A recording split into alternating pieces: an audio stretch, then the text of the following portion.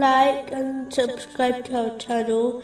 Leave your questions and feedback in the comments section. Enjoy the video. Continuing from the last podcast, which was discussing chapter 94, verse 8. And to your Lord direct your longing. It is important for Muslims to understand a key concept in Islam, that there is nothing wrong with desiring lawful worldly things from Allah, the Exalted, but it is best to avoid worshipping and obeying Allah, the Exalted, in order to obtain them. This is because these Muslims often only worship Allah, the Exalted, and inhabit the mosques when they desire worldly things. But if they do not receive them, they often become impatient and fed up, which leads them to stop obeying Allah, the Exalted. Or if they obtain them, then the joy of it can again make them turn away from the obedience of Allah, the Exalted, as they believe they achieved what they wanted. So there is no need to obey Allah, the Exalted, anymore. These Muslims worship Allah, the Exalted, meaning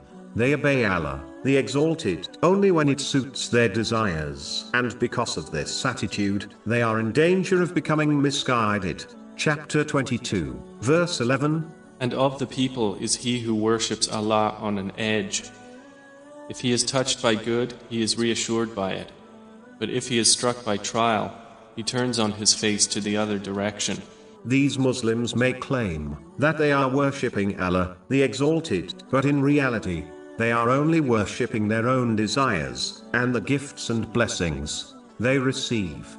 It is praiseworthy to worship Allah, the Exalted, in order to obtain religious blessings such as paradise, as this has been recommended by Islamic teachings. But it is far superior to worship Allah, the Exalted, as He is the only one worthy of it, and because the creation are His servants. If a Muslim must desire gifts and blessings, then it is best to aim for religious blessings, as aiming for worldly blessings can shift a person's intention so that they end up worshipping the gift instead of the giver.